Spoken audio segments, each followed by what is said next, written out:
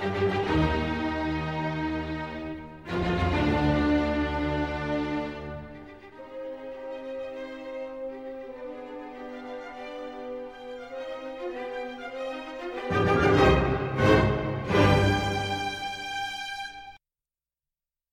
and welcome to High Tea Obsessed. I'm your host, Thomas Boomhauer, and today I'm calling an audible. Wait a minute, that's not the right sport. So, I know I said, probably going to do the NBA type content, Tim Donaghy scandal, maybe some other conspiracy, NBA related conspiracies in general, stuff of that nature, but I think, like I said it before, I'm going to have to do that in a longer type of series, maybe a 3-episode, it feels like. 3 episodes, encapsulation of that saga. Probably release that, right before the NBA season, do, maybe a ramp up to the NBA season in October, something like that. But I'm also not going to be doing that NBA conspiracies in general. Maybe again, I'll revisit that in October, do, a big lead up. But it just didn't, we're in the NBA offseason. Didn't feel like the right time to do it. So today what we're going to be doing is talking about the Hopkinsville encounter, also called the Kelly Hopkinsville encounter. Because Saturday the 21st marked the 66th, can't really say that, but 66th anniversary of this formative event in ufology and the study of aliens. So this case typically thought to be debunked by skeptics and even some believers in the paranormal, but it's still important to talk about for a few reasons. It's had a cultural imprint, which we're going to talk about more later, and it is still used as an example of fringe studies that students in fields like anthropology, archaeology, science, stuff like that, hey, these are the type of stories that are out there. You have to be able to discern this is fiction, other stories are real. So, it's used as an example in teaching how to study history and stuff like that, which is interesting. But before we dive all the way into the Hopkinsville encounter, we're going to do a little bit of news. So probably the biggest thing in terms of, the type of news I like to cover on here, the type of stuff I like to talk about with you guys, is that the No Way Home, the new Spider-Man, the trailer for that allegedly leaked, and it does seem to be genuine. It was on a recording a phone, and it was very blurry, very hard to make out, and seemed to have unfinished effects and represent new footage. It didn't really have any quotes we've heard these characters say before, and you haven't seen it for yourself. You can probably still find it somewhere out there, and I don't want to spoil anything. I know some people are team no hype, don't like to watch trailers at all. So I'm just going to say, it looks like they're doing something different than most people anticipated, and definitely different than what I thought was going to happen, and I'm really excited to see how it turns out. Keeping in with the MCU news, it was reported over the weekend that Chris Pine, a.k.a. Steve Trevor in the Wonder Woman movies, a.k.a. Captain James T. Kirk in the Star Trek reboots from 2009 and onward, a.k.a. Toby Howard in 2016's Hell or High Water, which, that absolutely bangs. If check that out if you like westerns, if you like heist movies. But anyway, my guy Chris Pine, one of the actors that I think is awesome, real funny, real charismatic, love to see him in things. He reportedly met with Kevin Feige, the dude behind and in charge of the MCU, and that they met to discuss a role for Pine going forward. So if you follow the pod on Instagram, which obviously I high-key recommend that, I posted a little poll up. I was like, who do we want to see this guy play? Who do we get? We got Cyclops, Scott Summers, that kind of fits. James Marsden played him in the early 2000s X-Men movies, so that could work. We got Adam Warlock, which I think could be perfect because of the split personality. We get the charming, handsome Chris Pine as Adam Warlock, and then we get evil, douchebag, conniving Chris Pine as Magus, or the Magus, maybe? I don't know how to say it, but that would be awesome. Someone said a multiversal Tony Stark, which I kind of like, but I love it, but I wanted him to be a bigger thing than a cameo. And my girlfriend said that she thought it'd be good if he was Peter Parker all grown up, and she didn't even know that he is Peter Parker all grown up in Into the Spider-Verse movie. So that was funny. And, that would be cool. That would be cool. Speaking of the Spider-Verse movie and the rumors that Tobey Maguire and Andrew Garfield are reprising their roles as Peter Parker in No Way Home, forget those guys. Like, I don't really care if we see them or not. Here's who I want to see. Hear me out. Peter B. Parker, a.k.a. Jake Johnson, a.k.a. Nick Miller from New Girl. Just Nicky B and Nicky, just Nick Miller and Spider-Man, that'd be sick. Moving on. Mike Richards, executive producer and recently appointed Jeopardy host, stepped down from the role after The Ringer's Claire McNear published an expose on, I guess you would say it was like revealed general douchiness more than anything like super terrible. Like, just seemed like a dick and a bad guy, not necessarily like a beloved figure on the shows he's been on, and just revealed like some questionable comments, not the best, but not necessarily the worst, but just a pattern of douchey behavior that we don't love. And also, he was not great as a guest host, and also like kind of gave himself the job, and people on the set didn't really seem to like him, didn't seem to jive with him. And that's one of America's iconic shows, so like, we want someone better than Mike Richards in that role as host in Jeopardy, because Alex Trebek was so incredible and no one's really going to replace him. So, we want someone good kind of helming that project going forward. So it was good to see him step down. So now the big question is, who's going to host, right?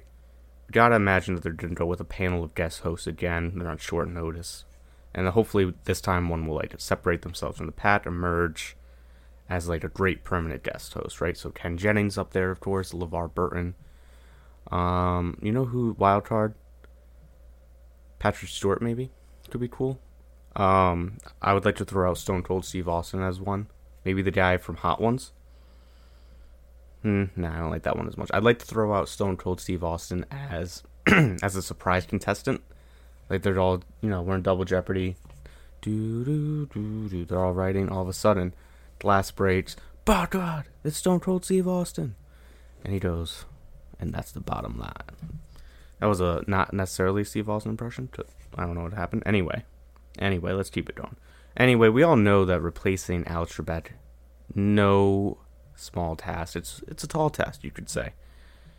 And while there's no shortage of possible replacements, here's an outlier candidate I'd like people to consider. His name is me, and I'd like to throw my name into the range for consideration. What do we think about when you want, you're like, who's a good Jeopardy host? What do we want? We want someone who can have fun, pump up the contestants a little bit, gas them up when they're down. But also, they gotta be able to roast them a little bit. They miss something obvious. They all know answer on a sports question, pop culture thing that everyone should know. You just need someone to blast them a little bit. Not too much, just a little bit. Someone who seems smart, on top of things. They know what they're doing. They're running the show. They're punctual. They got the thing going. They keep it going from A to B. Well, to toot my own horn a little bit here. Not too much, but I think I didn't pull that off. So let's get out there. Let's get on the streets and Twitter and make me the host of Jeopardy. I think we can do it. I want to be clear, we do face maybe a little bit of competition on this front. Ryan Reynolds has thrown his support behind LeVar Burton, who is a very worthy host. But I think we can pull it off. I think we can get me as the host of Jeopardy. So let's try it out. Final piece of news I want to cover here today is that the NBA schedule was released. It dropped, and that's always met with a lot of fanfare every offseason, and I don't really get it.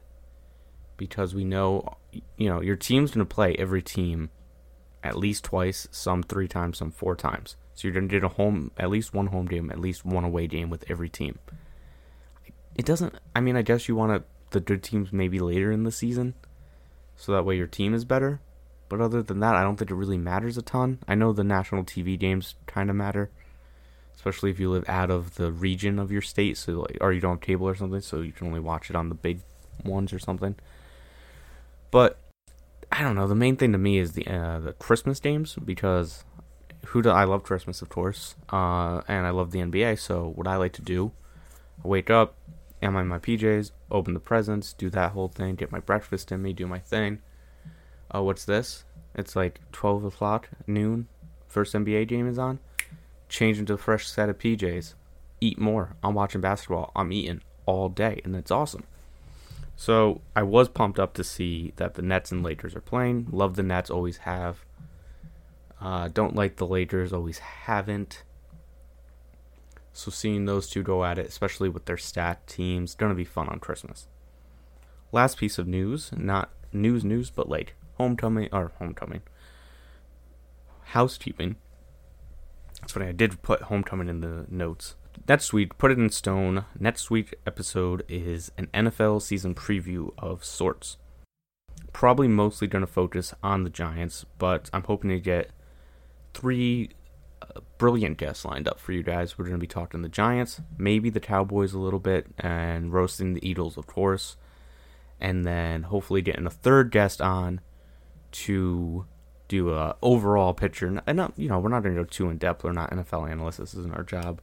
We're not super experts, but we're going to do like division winners, stat leaders maybe, and stuff like that, like playoff picture, stuff like that. Things we're looking at, things we got our eye on going into the season. Will it be good? Maybe. I think it's going to be funny and interesting at least. Will it be useful and insightful? Only time will tell. I made NBA predictions on this pod. They were almost all wrong, like very wrong. So, we'll see. Anyway, let's get into the Hopkinsville encounter.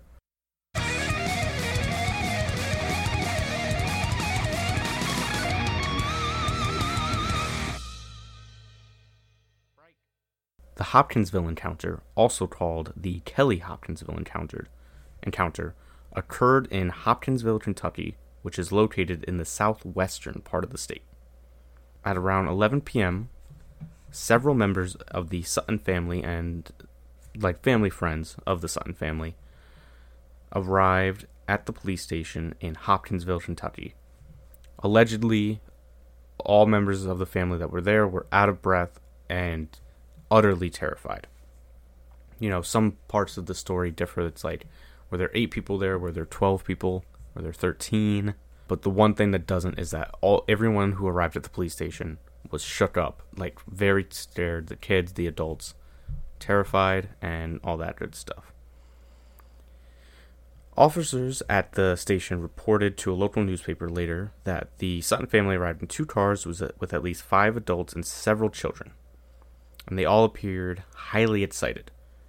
And so that's not excited as we use it today, like all jazzed up, stoked about what they saw, but just like on edge, high strung, just like, they got all their adrenaline up, basically.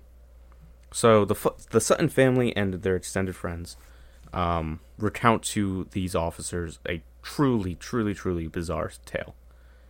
They claim that at around 7 p.m. that evening, a spaceship landed near their tiny farm in the small hamlet of Kelly, Kentucky. So this farmhouse had no running water. So one member of the family, it was a family friend, a Mr. Billy Ray Taylor, and he's out there, he's pumping a little water from the water pump, get himself a drink, because, it's Kentucky, hot, and he sees what he describes as a real bright spaceship with an exhaust all colors of the rainbow. And he says that it stopped on a dime and then descended straight down near their little farmhouse. Now, that's by itself pretty concerning. I don't want a spaceship landed near my home. I don't think many of us would. Many of the listeners out there, if you would, get at me and let me know. But things only get weirder from there, which is like kind of out of line.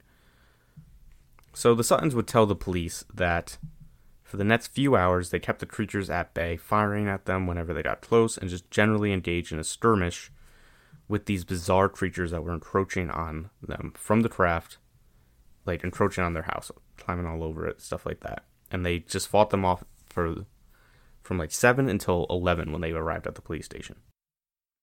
So after seeing the spaceship, Billy Ray Taylor goes back into the house, and then the family is alerted to the presence of the creatures themselves by the barking of their dog, and it's just like yap, yap, yapping.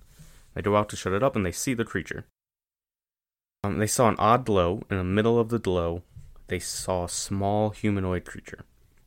It was described as about 3 to 3.5 feet tall, with a large, almost perfectly round head, large arms that almost reached the ground, talons on the hands of the arms, and large eyes that glowed yellowish. Its feet and legs were like pretty atrophied and didn't seem to be useful, and they kind of like swayed.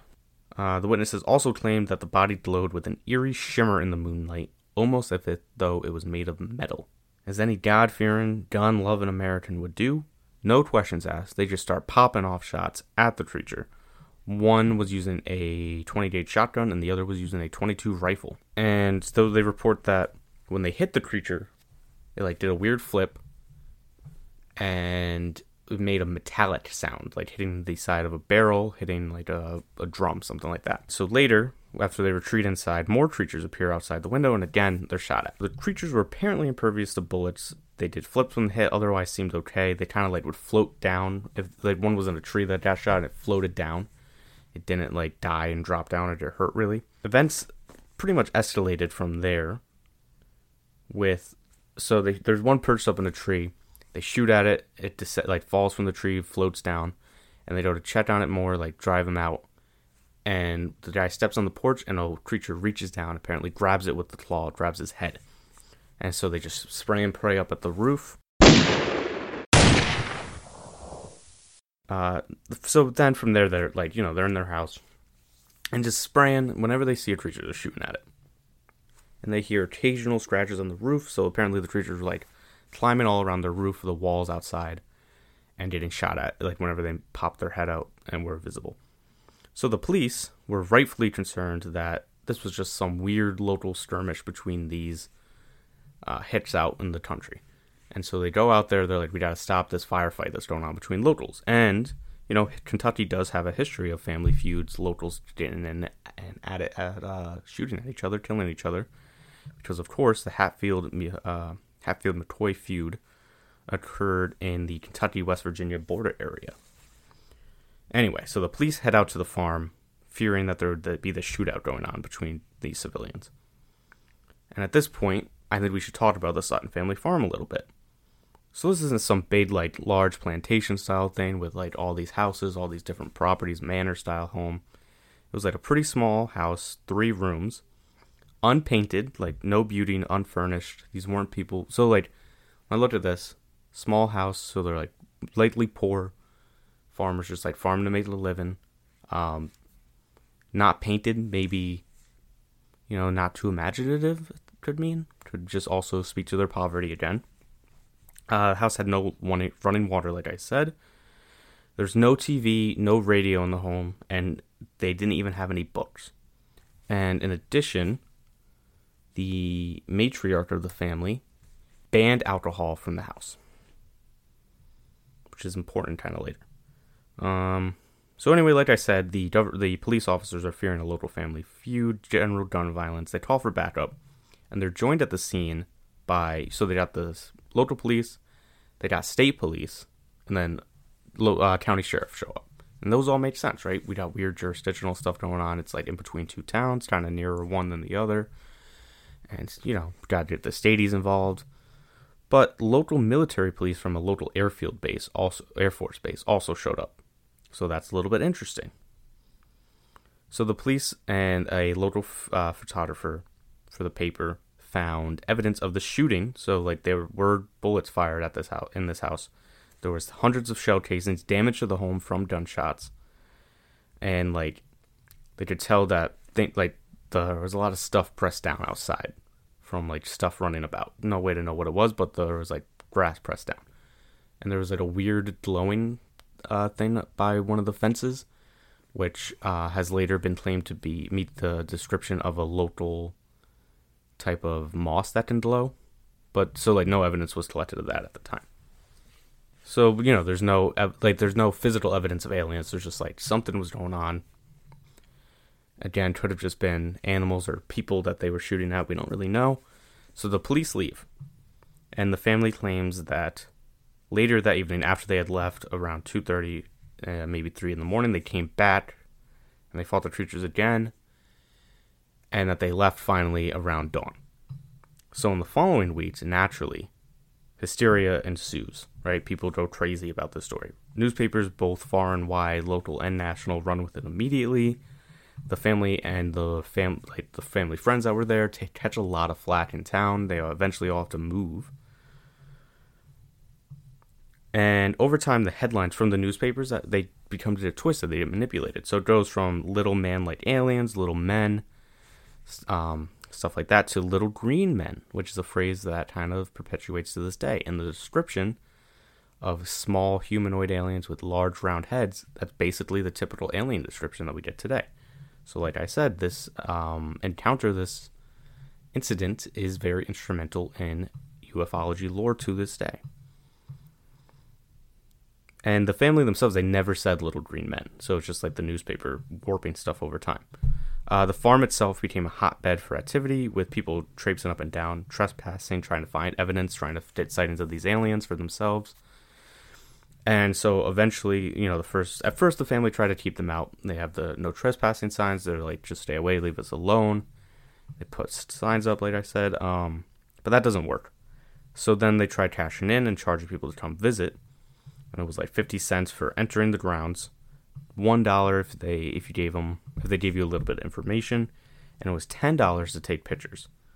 So of course at this point skeptics are like, okay, we already thought that this was a hoax, that they were making it up, that they wanted publicity, they wanted like XYZ, and now they're absolutely convinced it was a money-making scheme. But we don't really, these people aren't famous. You have to dig to find their names, and that's why I'm not really using them. They don't really matter. And they're not rich. The family's not rich off of this.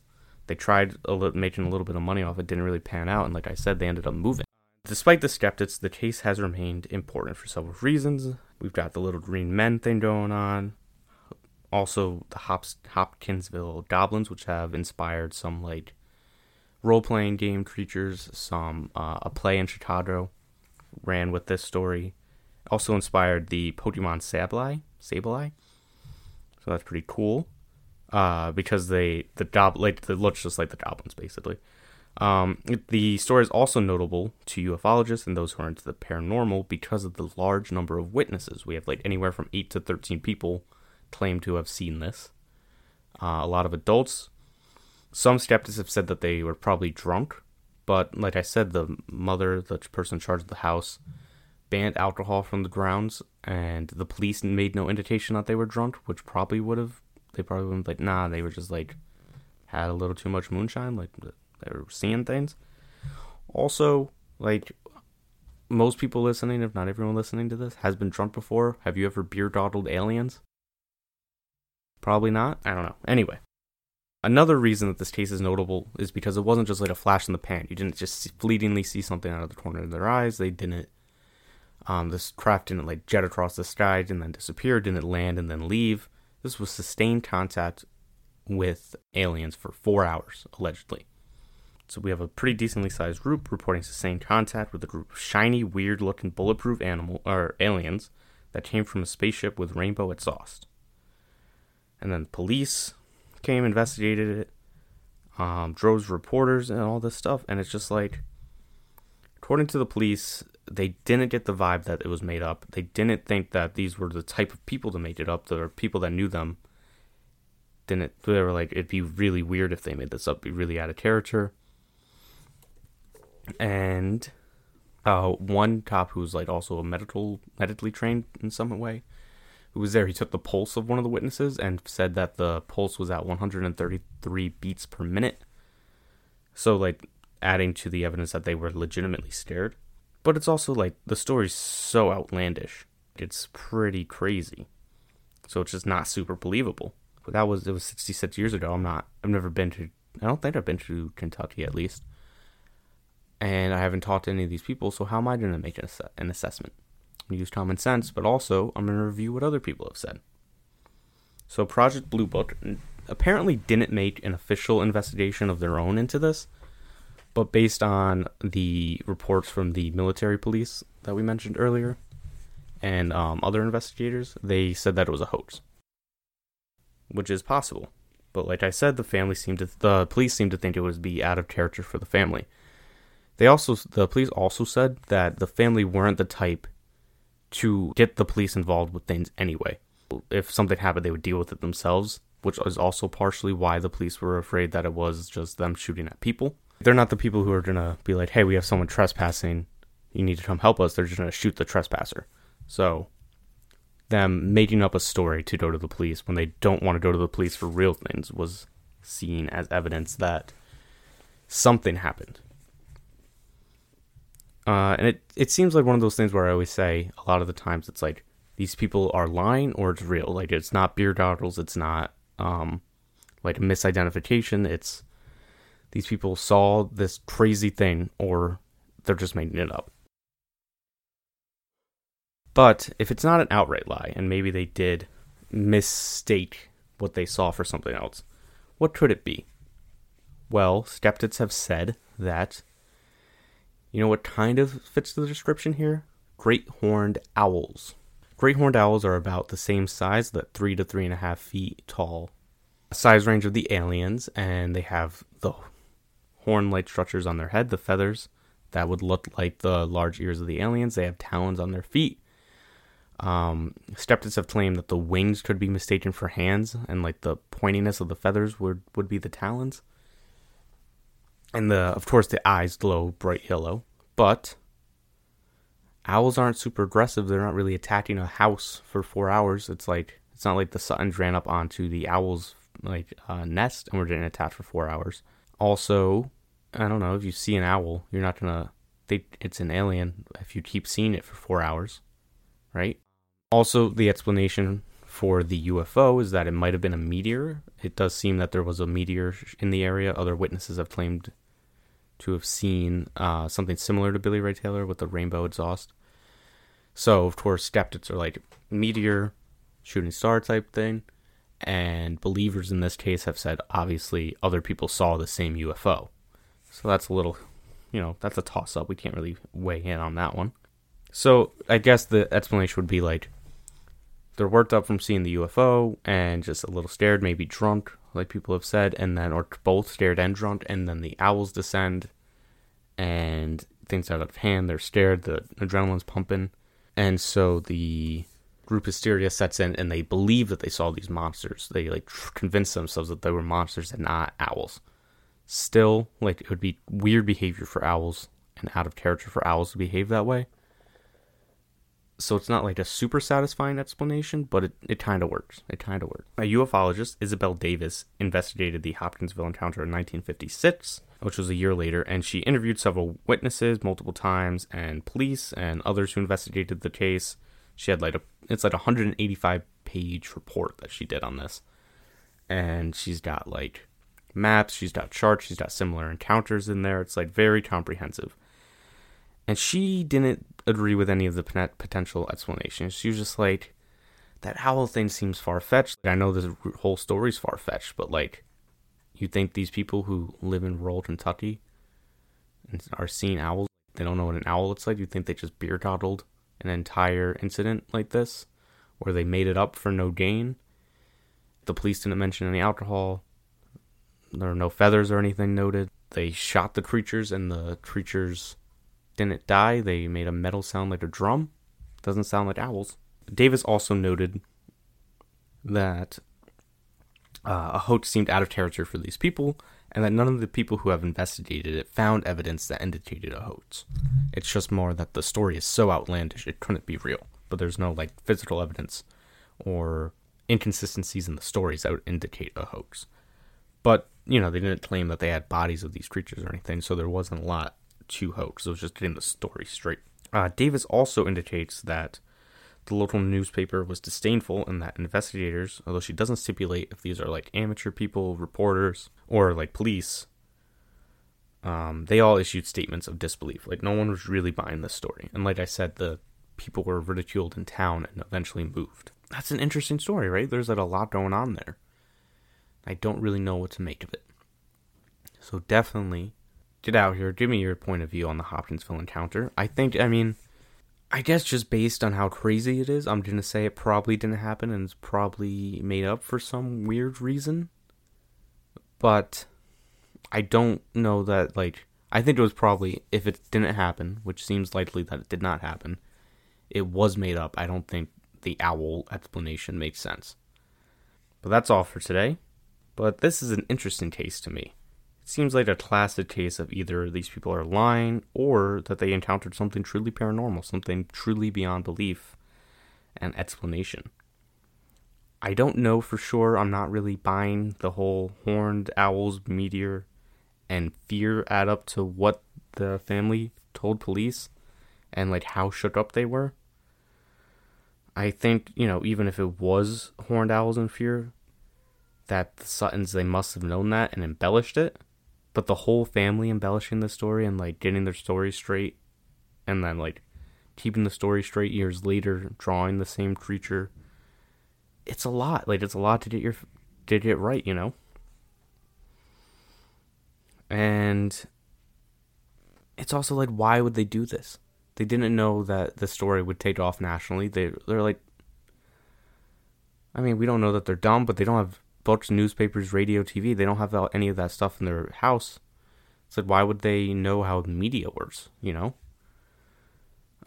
don't know that this story would work, and they just know that they're going to damage their reputation in town, and which is what happened. Like, they didn't really gain anything from this. So, I guess just, like, tell me what you're thinking. Tell me what you're thinking out there. It seems to be just a made-up tale, but just because it's so unbelievable, Anyway, as always, I like to close out these little ditties, these little podcasts, with some recommendations for you lovely people. So one thing that I watched a few things, right? So White Lotus finished. I don't know if it's as clever as it thinks it is, but it is, it's an entertaining hour of TV every time. So it's like 6 hours total. Pretty entertaining. Very suspenseful. I don't know if it'll hold up when you're not waiting for a week for every episode, but I would recommend checking it out.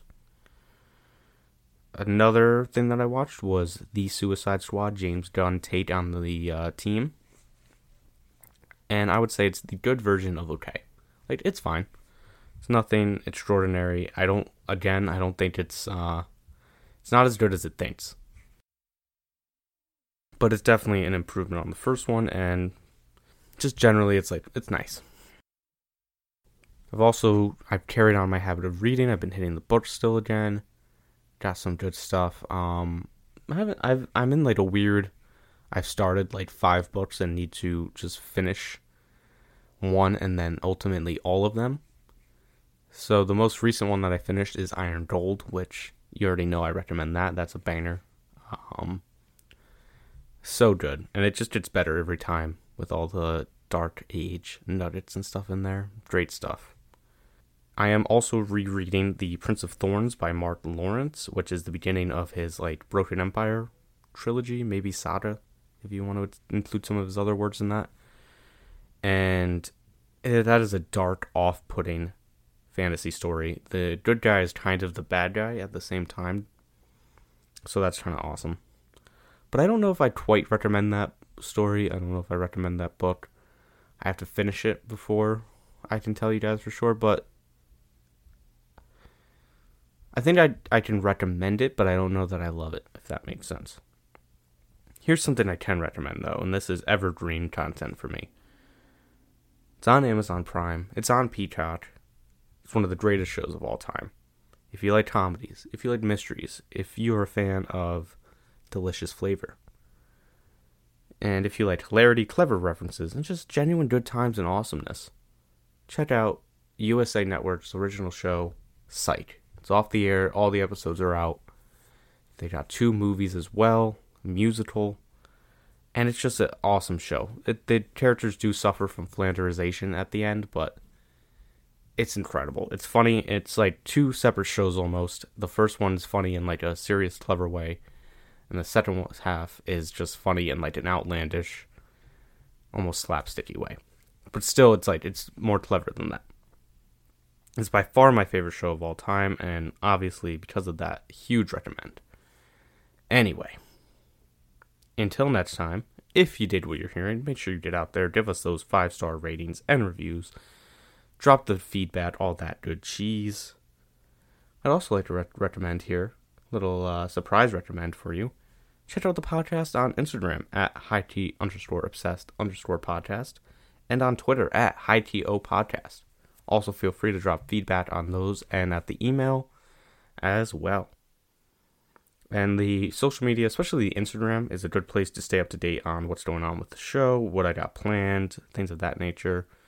Also, I like to bounce ideas out there, stuff like that. I'm gonna tease a new idea probably tomorrow, probably Wednesday, and be like, hey, should we do this as a group, as a squad? I also do book reviews and memes on there. So, like I said, all good things, all in all. Until next time, get ready for an action-packed NFL preview. So peace out, my fine feathered friends.